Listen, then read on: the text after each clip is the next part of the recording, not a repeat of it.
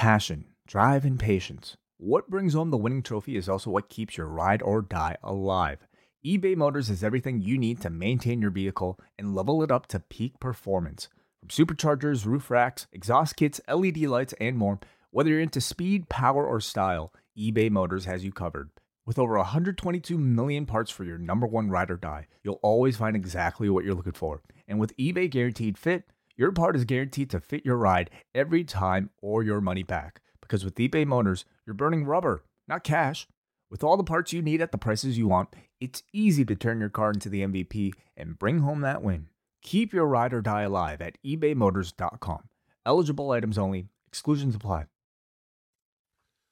Hello, everybody, and welcome to our WWE Day 1 post show of 365. Yeah. Oh, Hey, John, Happy New Year, Happy Holidays, everything. How you doing? I'm doing okay. I'm doing all right. New year. All right, yeah. Brand new year, off to a big start. Yes, we have a lot to talk about tonight. We're going to go through the pay-per-view, and then we'll open it up to all of you. I will not be able to stick around for the calls and feedback tonight, so Wei is going to man the phone lines and go through your feedback. So, it's best for all involved. You get Wei Ting, you get the main event, and you get his unfiltered thoughts.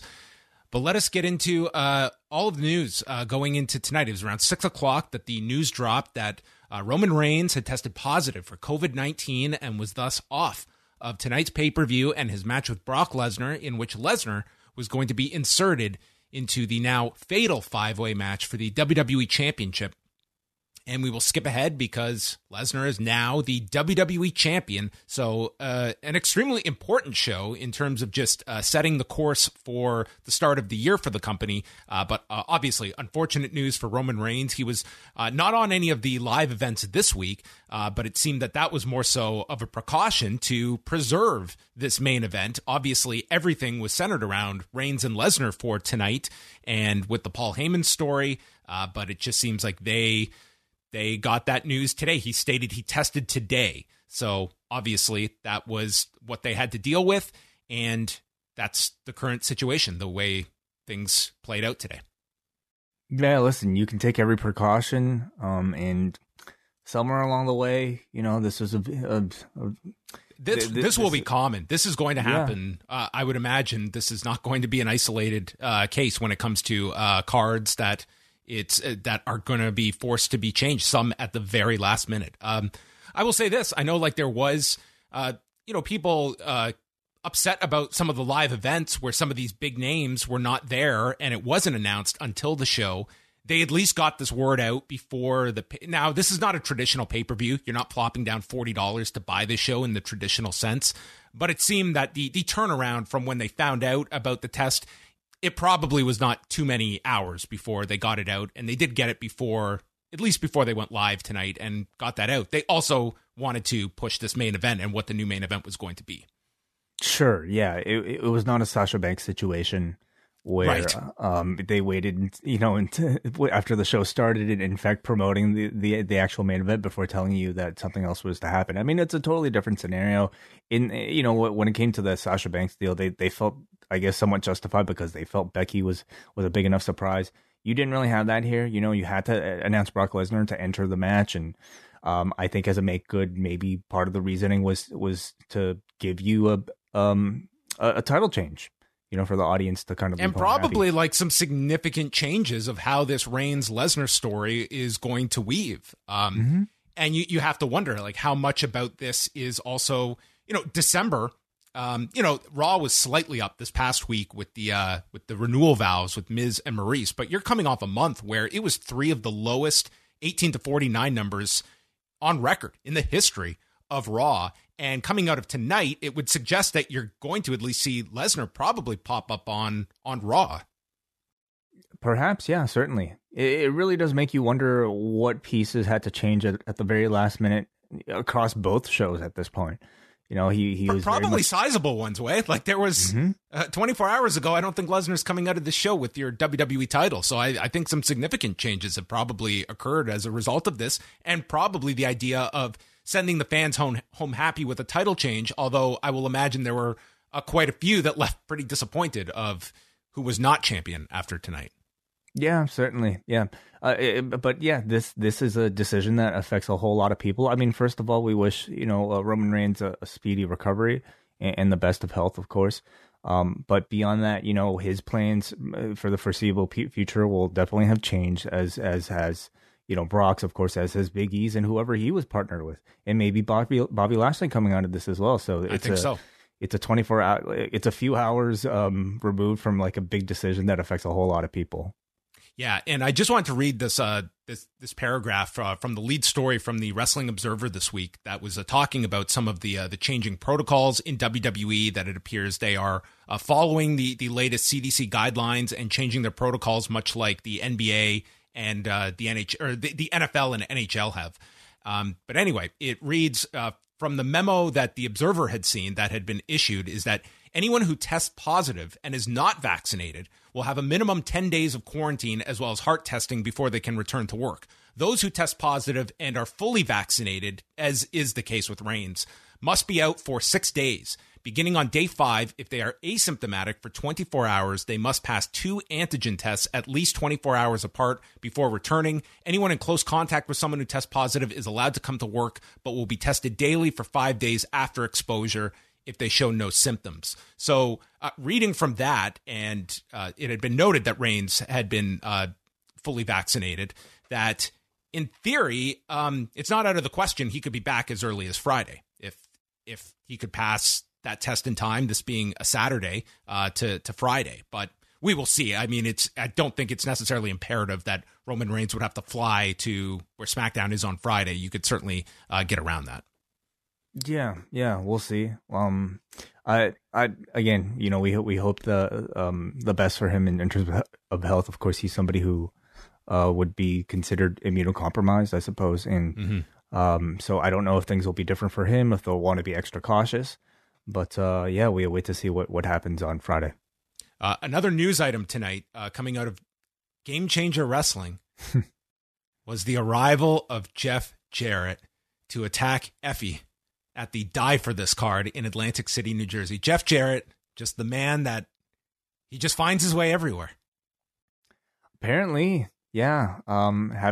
Seemingly having an opinion, or at least wanting to endorse the sale of Progress. Now tonight, turning up at GCW, really just kind of like showing up in the most unlikely of places to start off his 2022. So yeah, I mean, whatever. Like, it's GCW. Everybody fits in, right? Could it be? I haven't seen any of the show, so I don't know if anything was like. This seemed like this would set up like Jarrett and Effie at the Hammerstein Ballroom. You would think he hit Effie with a guitar and kind of unmasked, sort of. So it looked like a cool angle, but I'm basing it really just on the Twitter clips that were appearing. But John Pine will have a review of that show. He also has the card, a report on the card from last night, because GCW did their Till Infinity show on New Year's Eve as well. Mark Buckledy running through the Noah card at Budokan Hall from earlier today with Katsuhiko Nakajima and Go Shiozaki as well. Very cool. All right. Hey, we should also announce the schedule for the week. Yes. Why don't you go through the schedule? So we have our usual shows. Of course, we are back for our daily news update starting tomorrow, but it'll sort of be a bit of a soft return because we'll be back tomorrow for a daily news update. But then Tuesday and Wednesday, John and I will not be doing them because we'll be doing our Wrestle Kingdom post shows. Those will be exclusive for Post Wrestling Cafe patrons. So if you're signed up beginning of the month, postwrestlingcafe.com, you get 2 nights of our Wrestle Kingdom coverage, 3 nights if you include the one on Saturday. So a lot of Wrestle Kingdom to come. And then on Thursday, it will be our best of 2021 special, available on all feeds. We'll be doing that, of course, with our friends from Up Next, the BDE, who I'm sure we'll have a lot to catch up with over the past holiday season. So that'll be this week as well. We've got Rewind to Dynamite returning, Rewind to SmackDown and Rampage. And then on Saturday, Battle of the Belts. Me and Kate will be doing that show, splitting duties with John and WH, talking about Wrestle Kingdom Night 3.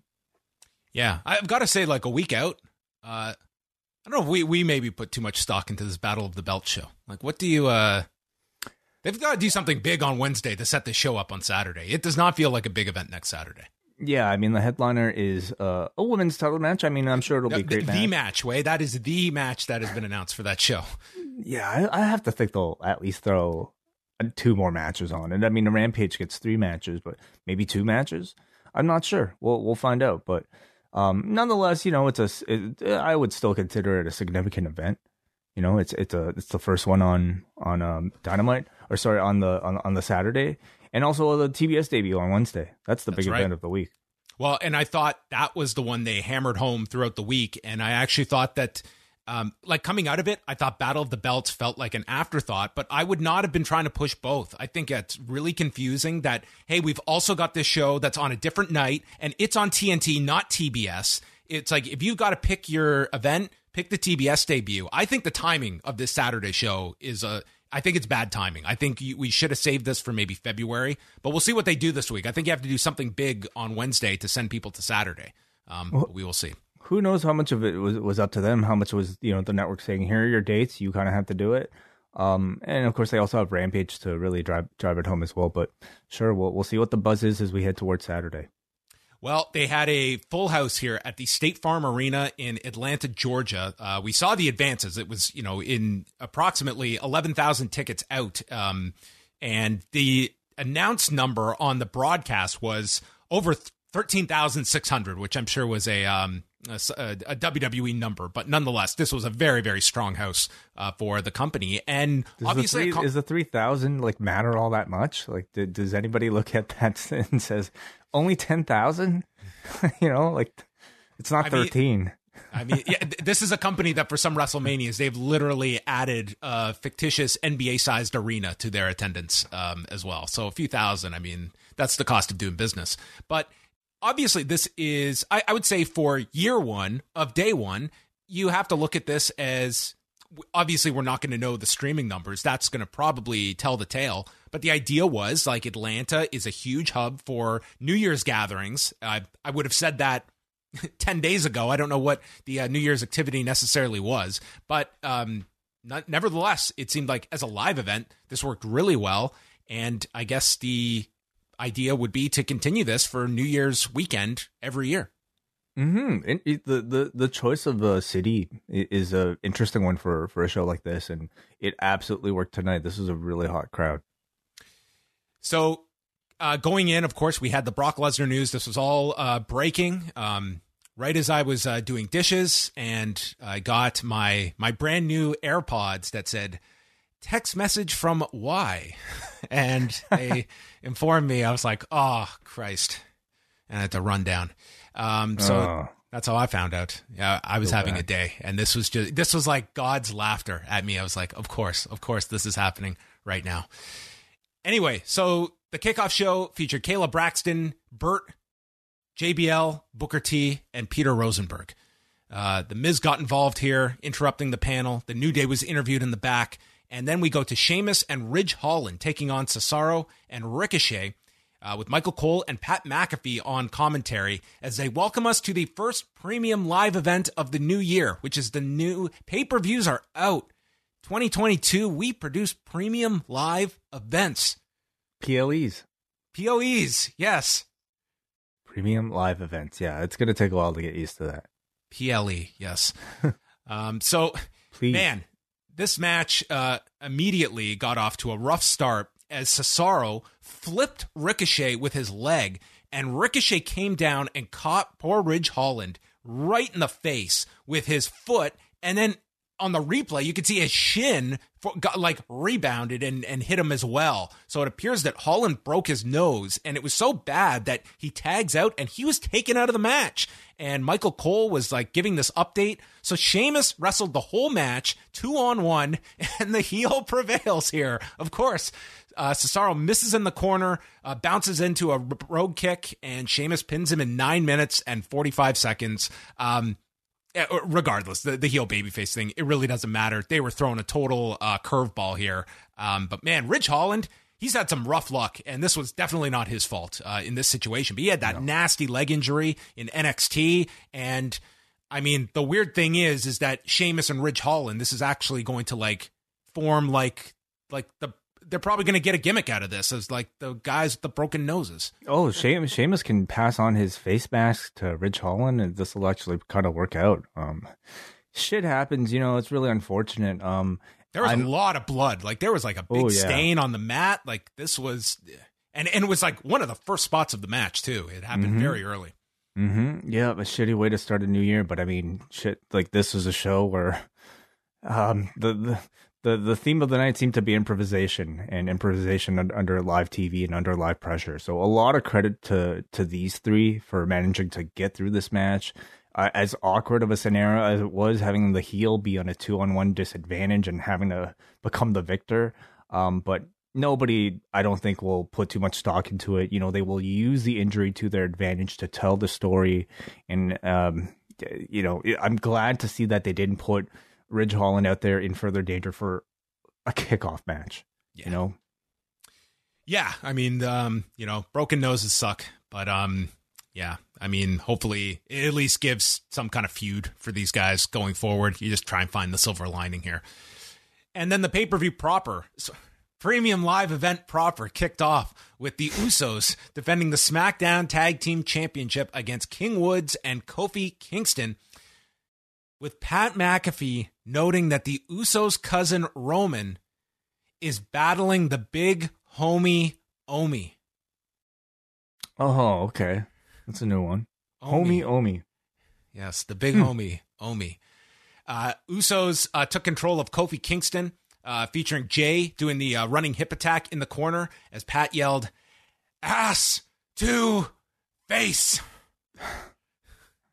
Yeah, I feel like Pat McAfee might come up a couple times in this recap.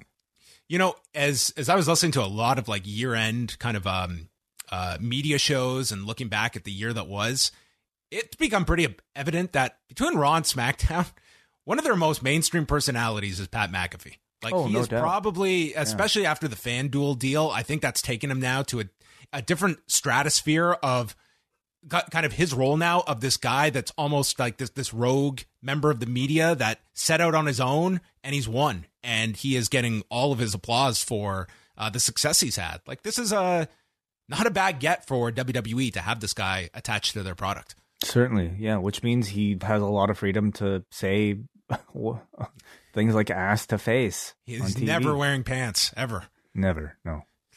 So, yeah, they had the heat on Kofi for a while, built up to the hot tag to Woods. And Woods billed as the hometown guy residing in Atlanta. Yeah. Yes. The Usos hit the alley oos on Woods, and then Kingston attempted a Trouble in Paradise, spinning into a super kick, and that's when we got into a lot of near falls here from Kofi. They chop blocked Kofi's knee.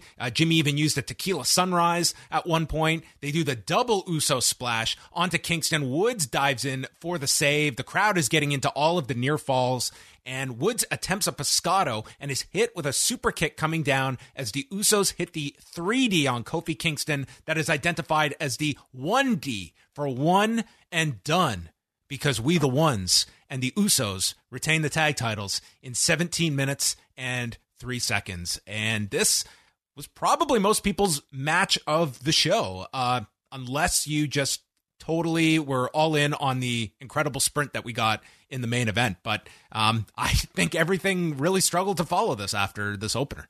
I thought it was a great match, as we expected. I mean, you count me in the camp as somebody who preferred the main event, but this was also a great match. This was even a match that I think felt better than the other Usos versus New Day matches, because I think partially because of Woods' elevated status as a single star, of course, with him being a hometown guy. And this was also a crowd that absolutely loved the New Day, and they were with them for every near fall. So everything, on paper, like, it's not a match that excited me. We've seen it a million times, but not everybody has seen this iteration of this match live. And certainly for the people there they were watching this completely fresh, and they were absolutely into every move. So it came across really well on TV. I will say, on the Pat McAfee note, he had a line where he said, "We were close to having a day where Roman gets COVID and the Bloodline lose their tag team titles." Yeah, he did say that. I don't know. Like he's a guy who gets very excitable, and he seems to come across as a guy who doesn't necessarily think too much about what he's about to say before he says it. But that is definitely a line that I think he probably shouldn't have said. Yeah, I mean, I didn't really like the kind of working in Roman's COVID into so much, and it's also very jarring on WWE programming where COVID has pretty much been like the word we do not utter on this show. Outside of what the Drew McIntyre case. And on this show, I mean, it was brought up many, many times, mainly from Pat McAfee. Mm-hmm. Well, I mean, the tweet from Roman itself, too, you know, he's been very... They certainly were not shying away from it. They were not, trying to... they made it clear several times with Michael Cole announcing it. Like, they were very clear. The guy tested positive for COVID. We're not coming up with some mysterious reason.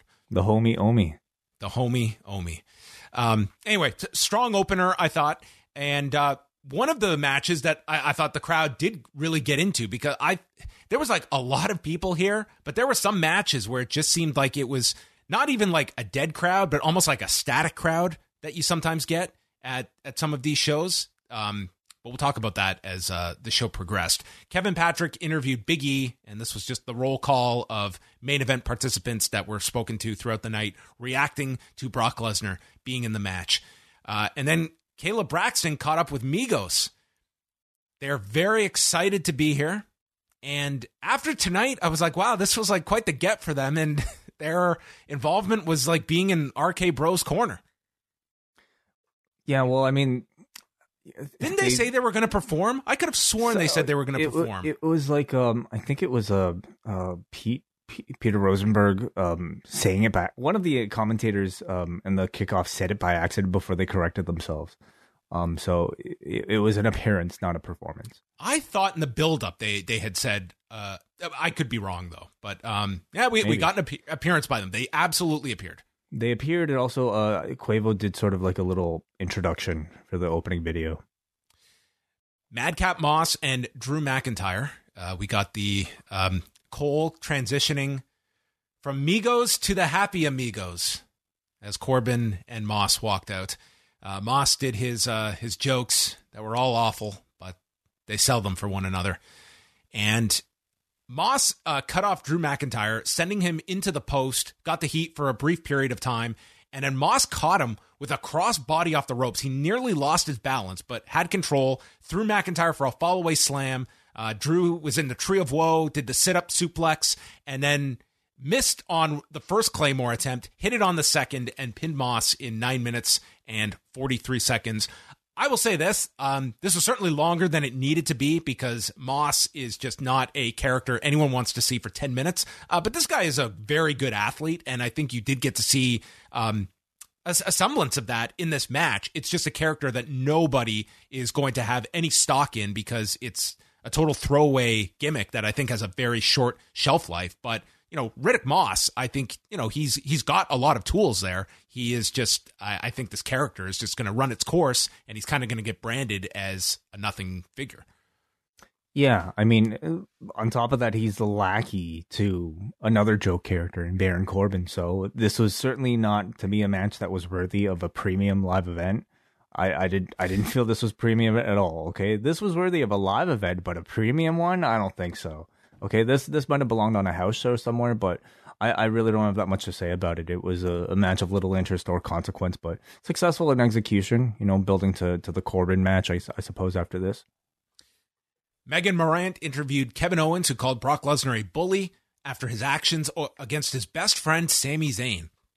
And Owens is off to talk about his plan with Seth Rollins. So Migos was out with Randy Orton and Riddle for their defense against Street Profits for the Raw tag titles. Dawkins and Ford were doing Orton's pose at the beginning, and Orton went for the RKO. Dawkins avoided it. And we got every RK Bro match that you see most Mondays. Heat on Riddle for a long period of time. You build up to the hot tag. Everyone gets into Randy's comeback. Then something thwarts Randy, but then they regain their composure and they work towards some really cool finish involving the RKO. You throw in some dives by Montez Ford. This was a fun match. He missed from the heavens, hoisted up in the air by Riddle, and came down into the RKO in 11 minutes and 14 seconds. Yeah. I mean, it's dependable, but it's something we've seen so much, you know. And again, this was another match that felt like a house show match. Little build, little consequence, little interest going in, but satisfying if you decided to show up tonight. And I thought it worked with the audience. You know, of course the difference was that you had Migos on commentary, and honestly, that was about it. You know, Ford looked tremendous as he usually does, but beyond that, it was just a match. How about that dance he did with Randy? I was waiting for Randy to try and attempt it. Yeah, I don't know. Is that flossing? That was not variation? flossing. That seemed like a pop and locking. Is that what that is? It looked like something Randy was not interested in trying to replicate. He doesn't seem like much of a dancer to me. He's so more afterwards, of a slitherer. Yes. So afterwards, they shook hands. Migos was in the ring, and that was that. I mean, it was a good match, but it was it's a good formula. It typically works, and that's what we got here. Drew is back. Sorry, like just before we move on, like throughout the night, they were showing a lot of recaps, or a lot of these like little profile pieces that they would show in live events, like between commercials, just to kind of highlight. I think that's what guys. These are for. I think these are the commercials on Peacock. Oh, okay. Yeah, I didn't even think about that. You're right. Yeah, because was that the case in prior my assumption is that these are the commercial blocks for international viewers when they're running ads on Peacock. I see. Okay. So we got a ton of them. Like you can take a lot of breaks during these pay-per-views. I'm not going to kick that habit easily. I guess I was wondering if they were just doing this to fill time because they were short of match. And you know, as we saw with the main event, it wasn't necessarily going to be extended by any considerable length.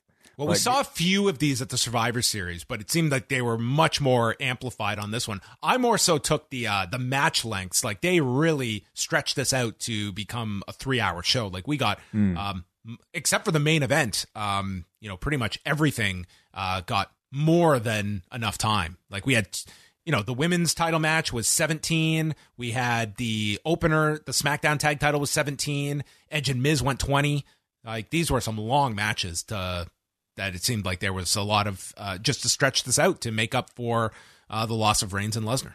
Yeah, I suppose because it's been a while. Like I didn't realize that this, like we essentially have commercial breaks through pay-per-views now. At least like very long gaps now between these matches. Drew McIntyre's in the back. He put over Moss as a tough son of a bitch. And with that, the tough son of a bitch and Corbin attacked him. They got a chair, put Drew's neck through it, and Corbin grabbed a metal truss and dropped it as they did like a pretty significant injury angle with Drew McIntyre. This was not the kind of angle where I expect Drew to just run back out on Friday for a match. Like this should be sold for, I would say, like a week or two. This was pretty big. Perhaps, yeah. He'll be back for the Rumble. They ran an ad for the Rumble, confirming, of course, the men's and women's Rumble matches. And we might as well add it now. Like this aired on Instagram, but it seemed like this is going to happen. Johnny Knoxville will be in the men's Royal Rumble because Jackass Forever is coming out February 4th. So there's our celebrity tie-in for the Royal Rumble. Hey, man, really high bar for celebrities over the past year. Okay, so I mean, I think he's got to be practicing big spot. What can he do? What would you like to see Johnny Knoxville do? What sort of big I think stuff? A flaming table. It has to be. Yeah. I don't think that's going to happen. He should have like some kind of stunt. This would be a real letdown if it was like a Drew Carey elimination. No. It's got to be something like, it can't just be like, steel chair. Like, come on. It's Johnny Knoxville. Do you remember when they were all going to be part of SummerSlam that year, and then the Benoit stuff happened, and they all like pulled out of doing SummerSlam that year? But they did the angle on TV to set it up. That was going to be like Jackass was going to be all over that SummerSlam. It's a long time ago. Wow. Does Jackass Forever was Jackass ever of interest to you? No. I was more of a Tom Green guy, not so much a Jackass guy. What about you? I enjoyed Jackass early. In fact, when the first movie came out, me and my friends actually skipped school to go watch it. I would probably watch it just out of like nostalgia. I can watch stupid stuff for an hour and a half, but probably need like 15-year gaps between these movies. I would say today, though, like it would Steve-O not be the most relevant of all of them, I would say? I hear his name a lot, sure. Or who am I thinking of? Yeah, maybe you're right. I mistake the Jackass guys for the Punk guys. I never know which is which. Yeah, sure, Steve-O. Kayla spoke with Brock Lesnar, who said Brock Lesnar does what Brock Lesnar wants because he is a free agent thanks to Paul Heyman, which is like a nice little tie-in here to give you some kind of explanation. Like he is technically not associated to either brand, and he will become the WWE champion, and that's a spoiler. I love this new Brock. He did the whole like Heyman introduction he did a pretty good Heyman impersonation. I have to say, I'm loving this fun new Brock. And he didn't lie. He really did spoil the main event. You're right. Yeah. Edge versus The Miz. Edge came out with his Brood theme, which switches halfway through to his regular theme. So we got both entrances here. I thought this was kind of novel when he did it at SummerSlam. Now it just I like the song. I really enjoyed the Brood theme, but it just felt sort of like, okay, we did the non-bloodbath on Monday, so I guess that was our reason to do this. I don't mind it when he pulls it out for pay-per-views. You know, I think it's kind of cool, but sure, how often can you do the bloodbath followed by the Brood entrance thing? I'm okay. Like it's been a half a year. Once every 6 months, you know, do a bloodbath. Sure. Okay. So this match, Miz focused on Edge's left knee early, which would play into later in the match, going back to the knee. And like, I don't have a lot bad to say about this match, but I certainly don't have a lot great to say about it either. Other than like it was just there. They fought onto the announcer's desk. Edge stopped a skull-crushing finale, drilling Miz on the desk. And then Miz goes back to the knee. He gets a figure four and then tries for an STF. Edge is going for a crossface, but then Maurice puts Miz's foot on the rope, and they knock each other down, landing big boots at the exact same time. And Miz was thrown off the turnbuckle. Edge misses the spear, and then Maurice uses something on Edge, leading to the skull-crushing finale for our near fall. And with Maurice complaining to referee Jessica Carr, we cut to the entrance, and there is Beth Phoenix, who is just seething and waiting and waiting and waiting. And then her music plays, and that was her being unlocked to come out. This felt like the countdown at War Games, where we're waiting for the countdown clock, although there was no countdown clock. And then it went, and she was allowed to proceed and go after Maurice, who she just stormed, and Maurice ran to the back. Miz was distracted by all of this, turns around, spear, and Edge pins him. You can't run without music. You ever try that? It's really tough. Yeah, it was necessary here. So Edge won. I thought this match was really long, and it was just, to me, nowhere near the caliber of like Edge's matches with Rollins. And it was I was more high on this match than I think some people were giving it credit for going in. But I can't say I was proven correct here. I thought this was just like, it was a match. It was a match, and it sets up a mixed tag. Yeah, I agree with you. I think for an Edge pay-per-view match, you know, he's had a very high standard over the past year. Was it premium? I don't think it was premium. No, I wouldn't really say so. I didn't think the match was great. I thought it was a lot of maybe Edge working towards Miz's limitations.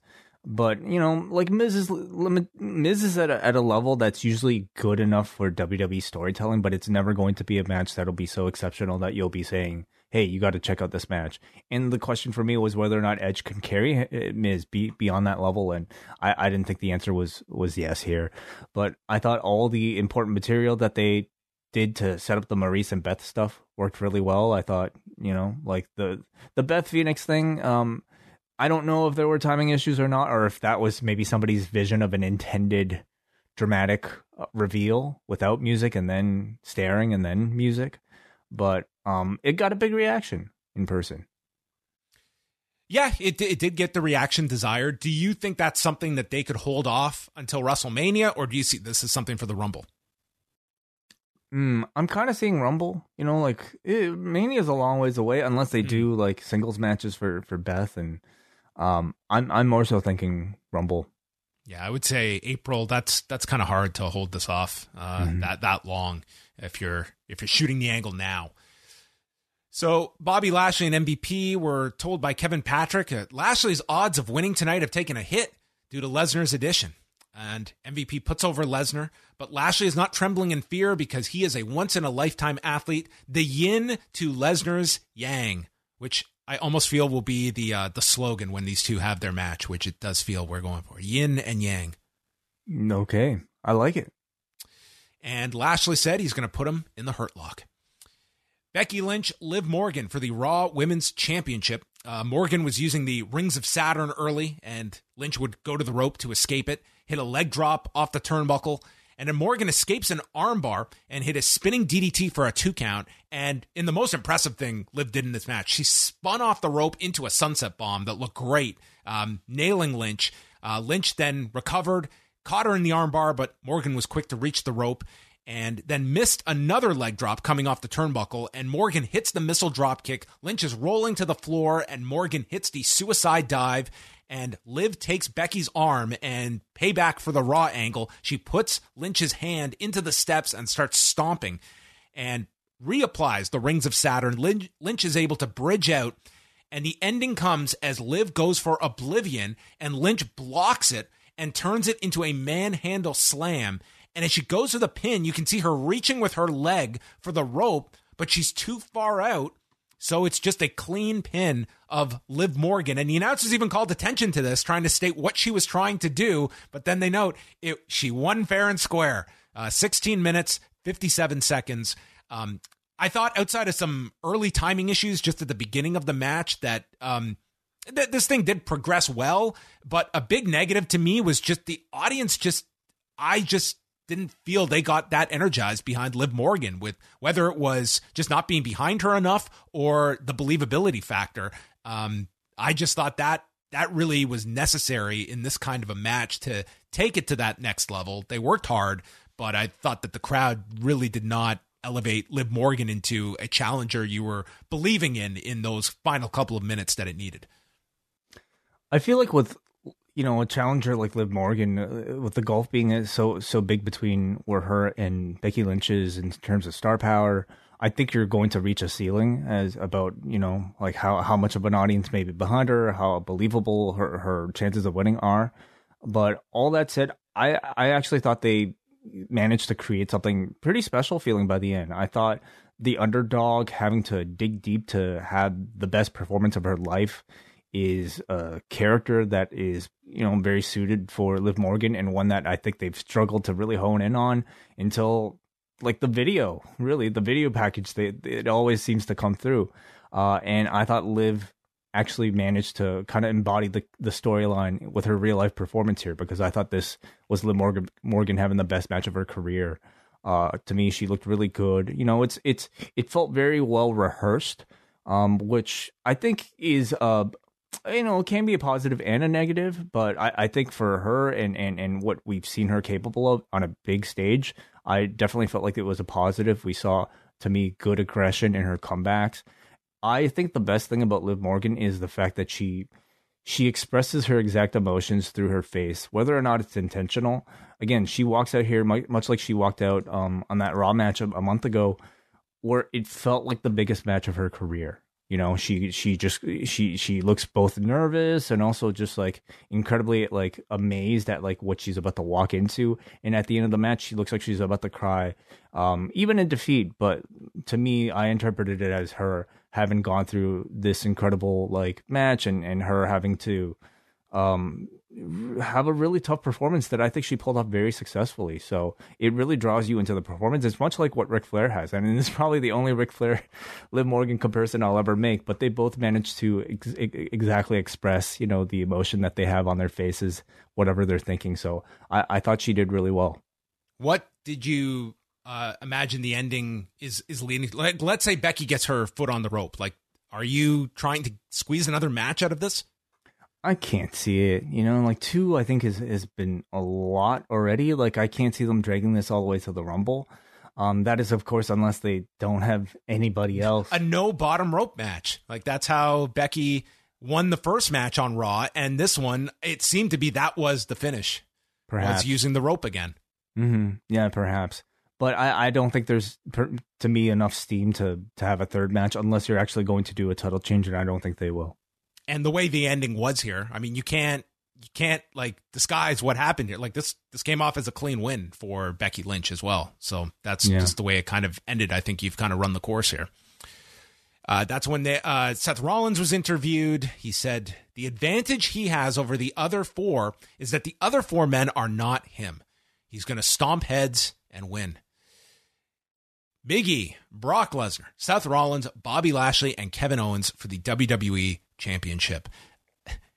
This was one of the most incredible 8 minutes and 19 seconds you are going to see. This was a 2K game without the glitches. That's what it was. Yeah, sure. Like, you could not take a breath during this match. They would not let you. The bell rings and boom, Lesnar is hitting Germans to Owens and Rollins multiple times, and then Big E, dude, he cracks Brock Lesnar with this clothesline and sends him to the floor, where Bobby Lashley spears Lesnar through the barricade. Owens and Rollins are working together. They're using the steps on Lashley and Lesnar. They clear the announcer's desk, and dude, Lesnar got the biggest reaction, I thought, of the night of anyone coming out. Then when they cleared this desk, dude, this crowd, it was a different crowd than I had heard all night. They were losing their minds to see a table. That's what they were here for. Brock Lesnar and a table. That's what they wanted to see. And it ended with Big E and Lashley on the steps, and Lashley going through the desk after a Uranagi from Big E. Rollins is setting up for the stomp, and as he leaps up, the returning Brock Lesnar runs in, catches him, F5, then hits a bunch to Owens. Lashley returns, spearing Lesnar for a big near fall, and Big E returns. He hits Lashley with the big ending, goes for the big ending on Lesnar, who counters, F5, and pins Big E in 8 minutes and 19 seconds, ending the title reign of Big E. But, dude, this is 8 minutes and 19 seconds, like, had my undivided attention. It was nonstop action, and I mean, it was incredible for the time it had. I was like, how are they going?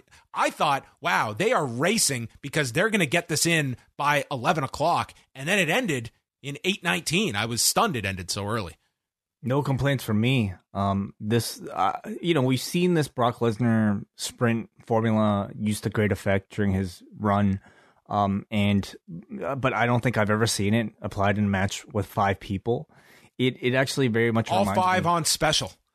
Everybody was on special. No, this was like Game Genie in the game. Everybody had like unlimited, like finishers. And it was a lot of fun. It honestly reminds me of a lot of like, what people term like the indie style, the Young Buck style, the X Division style. It's just like big move after big move after big move. Except these are all like really impressive power moves, and I just had so much fun watching it. I love the fact that they had Rollins and Owens work together to try to like equal one of the 2 giants here, and constantly. One of the 3 giants. It really like Big E, Lashley, and Brock, all huge men. I love the fact that they made Lashley feel like an equal to Brock Lesnar very much in this match, and clearly sowing a lot of seeds for a future program between the two. I think I read on Reddit today that this was like the first in-ring meeting between the two. Of Lesnar and Lashley, yes. Yeah, this was the match Lashley has always wanted. It's crazy to me. Going back to when he was in Impact, like this was the match he always wanted to have, and it was always, they had the opportunities, but it just never presented itself in WWE. But these two had not even touched in like a Royal Rumble, which is insane to me, considering how long both have been a part of the company. But so it definitely looks like we're about to get that match at some point soon, and I feel like it's been a long time coming, and it's coming at a time now where Bobby Lashley actually feels special and on the level of a Brock. But I have to give this like company a whole lot of credit for managing in a very short amount of time you lost your main event, yet I think you still managed to build a good amount of hype to see how Brock Lesnar would interact with these 4 other people. He is the type of performer that I think is so special that like you can really kind of add him into any mix, and it'll have that air of excitement and like mystery, of exactly how the match will go. And to me, this completely lived up to and exceeded our expectations. of course, the big unfortunate, thing coming out of it is the fact that it leaves Big E as the babyface champion now without the belt. And the question is what the finish of tonight would have been had Roman Reigns not had COVID. Would Big E still be champion? And is his run at the top over now? Losing it to the same guy who took it off of Kofi Kingston.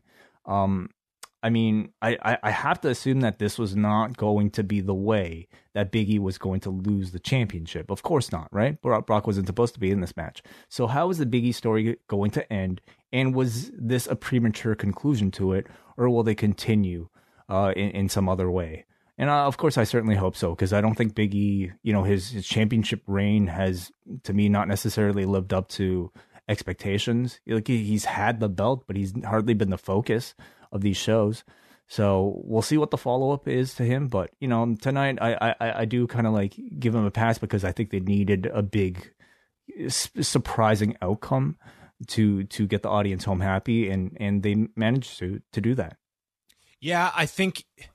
this could be like a, significant change for the Lesnar direction, because you do set up, I think Lashley is the obvious match. They had Lashley staring him down from the floor. Like they were certainly leading you in that direction even after the match. I think it would make sense that you could do a rematch with Big E, but I don't see this title going back to Big E. And I think the logical question is, if you are making such a dramatic change that this is going to lead to title versus title at WrestleMania. Like that can be the only outcome I see of why you would make this change, other than making people happy the night of. But there's other ways around that than putting the belt on Lesnar. Lesnar should not lose before WrestleMania. So an issue there is, I mean, you have 2 nights, don't you? Yes, but you don't need each title on both nights. If you had a strong main event for the first night. Or you do, defend one title one night. I think everyone is expecting Reigns and Lesnar at WrestleMania, but I think you'd be crazy to beat Brock Lesnar before Mania time. So do they do sort of a Wrestle Kingdom thing, like a little mini tournament? Champions face each other. You could go that direction if you wanted. Yeah, you could insert Lashley in there in some form or fashion. Yeah, I mean, they can do whatever they want with the championships, and in the end, it won't matter because somebody will have to give it up and like whatever, right? But the big matches that are coming out of this that I think people want to see is Bobby Lashley versus Brock Lesnar, Roman Reigns, and whatever story he's trying to tell with Brock is still hopefully in the works. That we got a big story with Paul Heyman that they tried really hard to protect. That evidently tonight was supposed to be a big chapter for that they're gonna have to delay somehow. And then Big E, that's the other big question. What happens to Big E? Yeah, I mean, you've got the Rumble show, and then you've got Saudi Arabia as well, which, I mean, that will require, like, I could see Lesnar and Lashley being a match you would do in Saudi Arabia as well. Yeah. So it certainly like comes out with like a lot of interest, I think, for Raw, just to see the direction of many of these players, and specifically Brock, of what involvement he'll have on Raw. That I would say if we're going to see Brock more so on both shows, I think that's certainly a reaction to where Raw's numbers are, and feeling the need to increase the star power with several of Brock's appearances being over there, if you're going to get some of these matches squeezed out of him. Mm-hmm. So what'd you think of the show overall?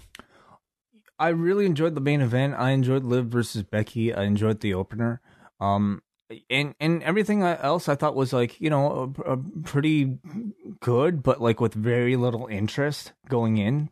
So I would say it was pretty usual of a premium live event. Strong in ring, but not that much anticipation going in. But I'll give it a thumbs up overall. I'm only going in the middle, but I would recommend the main event and the Usos New Day match. I think those would be the two. If you're going to go out of your way to see anything on the show, those would be the two I would recommend. So, I mean, it was the best day one ever. It was the best premium live event we have ever seen. Mm-hmm. That has some currency with it. Sure. All right.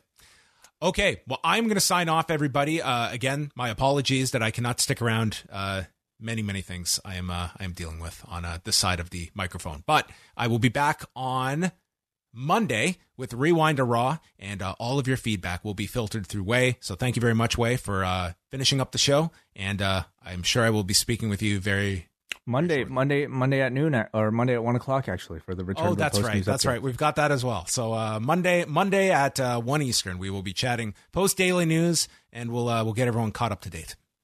Thanks very much, John. Thanks for making it. And if you have anybody in the chat room who has anything to say about day one, you can raise your hand right now. So if you do, otherwise we can go to the forum right now, forum.postwrestling.com. What did you guys think of day one? Actually, we have a few calls. So let's start off here with Nick. Nick, welcome to the show. Happy New Year. Happy New Year. Long time no see. Yeah, it's been a while. Thanks for it's been a while. Of course, yeah. Listen, a premium live event needs a premium post show, and that is what you guys always deliver. That's what we're going to rebrand the Patreon. Premium podcasts, premium live podcast, premium post wrestling. Sure, absolutely. Yeah. I thought this conceptually was an interesting idea, and clearly, in terms of sales and stuff, it ended up playing out pretty well for WWE. I think there was a bit of skepticism in terms of the actual concept of day one. I thought the main event was, like you guys described, like an incredible sprint, and really had vibes of that 2017 SummerSlam main event between Braun Strowman, Samoa Joe, Lesnar, and Reigns, where that was just also kind of a bit of a car crash. I think an interesting thing to consider is that someone's got to win the Royal Rumble and challenge one of these champions. So if you have Lesnar win the title here, and I think John is right when he says that you can't really beat Brock until Mania or until he, faces an opponent of decent caliber. I wonder, what direction that puts whoever, the Rumble winner is going to be, or who that could even be, because I don't think anyone right now is particularly hot enough to, generate some momentum for a Royal Rumble push. It's a good question. Let's say, the match had gone off tonight. Would Brock have beaten Roman Reigns for the Universal Championship, or would Roman have retained? And would Brock have entered the Rumble match? He's all over the ads for the Rumble itself, so we know that he was going to have some sort of presence, but would it have been as champion? And at this point, how does that change? Will that change? I mean, there's a lot of ways that I think they can go about it. Brock can still defend the championship at Rumble, somehow lose it perhaps, and then still enter the match and get his Roman match that way. They could, and in the end, this would sort of just be a bit of a minor detour. Day one would be, but I don't know who would beat Brock right away. I mean, if anybody, would have to be somebody from this match, don't you think? Could it be Big E? Could it be Lashley? Is that too soon? I think it could be Lashley. I think the money with Brock, particularly in recent years, highlighted by, Seth Rollins and Drew McIntyre, is the money with Lesnar is really, in the chase, like chasing him down, hunting him down, and then you get your match with him on like a big stage. And like he's become very, very adept at putting people over in big spots. I think he had that great match with Seth Rollins in the main event of SummerSlam, and then, kind of spot fests at Mania with Drew and Rollins. But I think, it's whoever you want to put in that spot. So maybe it's someone like Big E's, redemption tour. He wins the Rumble. Or I think, is this the moment where you truly crown, Lashley as the heir to Brock Lesnar? I think another interesting factor is that Brock is very much a babyface right now. He's taking photos with people in the crowd. It looks like post-championship win. So I think, it's all, I think questions for WWE is always a really good thing, because it leaves people, wanting more. And that's really, key around this time of year for them. But yeah, it kind of leaves them in an interesting booking position for sure. Yeah, it perfectly sets up the Lashley match with Lashley being heel. But I mean, even that, I feel like he's been turning in recent weeks, or maybe not. Maybe they'll change that back. It makes the Big E match a little bit more awkward if Brock's going to continue this sort of very babyface persona. But ultimately, the big story is still going to be Brock Lesnar versus Roman Reigns. So I don't see them changing too much course, but before they get to that match. Thank you very much for the call, Nick. Appreciate it. Of course. All right, let's go up next to Hansi. Hansi, Happy New Year. Welcome to the show. What's up? Happy New Year, Wade, man. I missed you guys for that week, man. But I went to call, but I understand you guys got to take days off. I'm just glad you guys are back. I got to say, I wasn't excited. I mean, if you watch these shows one-off, like if you're someone that watches them one-off, I mean, obviously this community doesn't because we're like so entwined into all this, right? But like if you watch it as a one-off, it might have been a decent show because like the overbooking for like the world title match, all for the build, it didn't get. So I mean, so this Brock Lesnar news, even though I'm sad about what happened to Roman Reigns, and I hope he's all right. I was looking forward to the main event, and the main event delivered for the intensity and all that. Like I enjoyed all the interactions and all that kind of stuff. I just feel bad for Big E because I don't think this was like the most ideal way to even win the title anyways. Like, you know what I mean? Because I've always been waiting for one person who has a Money in the Bank briefcase to pull the original Bryan Danielson plan, which was to cash it in at WrestleMania for the main event. So for 1 year, you would have it solidified that this guy's going to be the challenger to whoever the champion is. And I just think they kind of like Big E did everything he could. That was right. Like he made the college football appearances. He did all the hip hop media. He did all the boxing events. He did like all the stuff to make him look like a champion. Had dope matches. I just don't think the creative was ever there. And even if Brock Lesnar wasn't going to be in this match, I thought Lashley was the reason why they added it because he was going to take the title anyways. So I mean, listen, I'm disappointed about Big E. But if this all ends for Roman Reigns and Brock to be the unification match, if that's like the rumor going on, then I mean, I guess it is what it is. But I would prefer if like Lashley and Brock get the match, and and I'll leave you with that. But I'll also say this about the Usos and New Day. It was a match of the night for me. But the thing that bothered me about this even is like this is one of the best rivalries you've had in this tag team division that you don't prioritize. And like this was like one of their best feuds they had in the last decade for tag team, the two prominent tag teams. Mm-hmm. And I felt like over the last course of the month, they were already giving away this match like nonchalantly anyways in gimmick matches, and it just watered down. Like it's unnecessarily watering down the last hope that you have for your tag division that you don't prioritize, and that it's just disappointing. Either way, the pay-per-view was decent. I didn't have a problem with some of the matches. Some of it just the beginning and the main event, and even the Profits and RK Bro I liked a little bit, but that's it though. But thanks for taking my call away. Happy New Year! I'm glad you guys are back, man. Happy 2022, man. Thank you, Hansi. Thank you for sharing your thoughts. Yeah, I agree with a lot of it. This is a feud that I think I just wish that if they're going to do this match every, several times a year, that at least like we have some sort of continuing narrative that builds upon each single match to just kind of make them feel a bit different and a bit special every single time.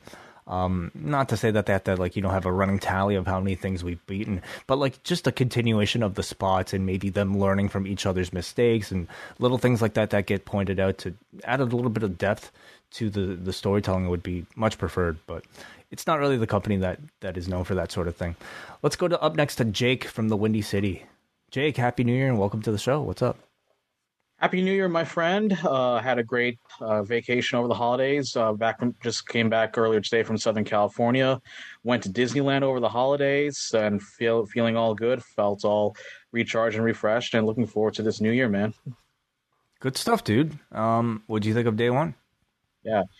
Well, here's the thing. I had day one in the background while I was doing other stuff in my house and just unpacking some of my stuff. And it was interesting, while I was preparing for dinner and just cooking some stuff, I was getting ready for for this good meal, and the main event was a lot of fun while it lasted, and just about when I took my fork, the match was already over. It was a funny thing, man. Well, how was the dinner? Give us a review of that. What did you have? It was a spaghetti. It was a great Jollibee spaghetti, spaghetti and meatballs. So it was pretty good. Here's the thing. I can live with the title change, but I just wasn't a fan of Big E taking the pin. Why not have Lesnar beat Rollins or Owens so that Big E at least had a claim that he wasn't to lose a championship, which can create the need for a future title match. And I'll say this, like I really like that Brock is in the babyface side of things because we have a hell of a lot of heels on Raw anyway. But maybe maybe they really wanted Big E out of the title picture. So I'm really curious how they're going to follow up with that. I think that's a great point. I didn't even think of that until now, Jake. I think in order to, these are very like weird circumstances for a title change, and I think coming out of it, you want to maintain Big E as a contender the best way you can, and it was perfectly served for you right there with somebody like an Owens or Rollins being able to take a pin from Brock Lesnar for him to lose the belt and still have a claim for a rematch. So it's a great point. I don't know why they didn't do that, unless they have other justification. So we really shall see like what the plan is. But yeah, I'm really hoping, coming out of this, we don't have a repeat of the Kofi Kingston situation where, somebody like a champion that the crowd absolutely loves, who hasn't necessarily gotten fair due as a main character on a show despite holding the belt, loses the belt to Brock Lesnar, and then is not seen at that level again. So hopefully that's not a repeat of that. Right. And one more thing here. I'm interested to see where Paul Heyman will be coming after this. I know he didn't appear tonight, but he might take some time off, but we'll see him show up hopefully sometime soon. It'll be interesting where he's going to be placed in all this. And also, I really enjoyed the Edge and Miz match. But with Beth Phoenix coming out, it's like, she looked a little constipated in my opinion with that overreaction and all that. But yeah, she was angry. She was angry. Yeah. She's pissed off that this person has been constantly interfering in her husband's matches. She came out to fight. She had dreadlocks or braids at least. She was ready to go to war. It seemed like. Yeah, that's true. I mean, but I don't know. Like, I don't think Miz and Maurice looks that much of a threat, being the heels and all that. But I'm kind of interested. Maybe this will lead to WrestleMania. But, I think to me, like Miz and Maurice do the heavy lifting and the promo work and the. Sure. I think they're both like really excellent heels and they'll do a whole lot of that. It's as much a novelty of seeing Beth Phoenix return and to seeing her team up with Edge. As anything. And I think intergender matches usually like do pretty well with live crowds. So I'm hoping for the best. I'm hoping for a better match than maybe what we got tonight, at least. All right. So that's about all I have away. Thanks so much, and welcome back. Looking forward to the year-end awards coming up. Can't wait. Thank you very much, Jake.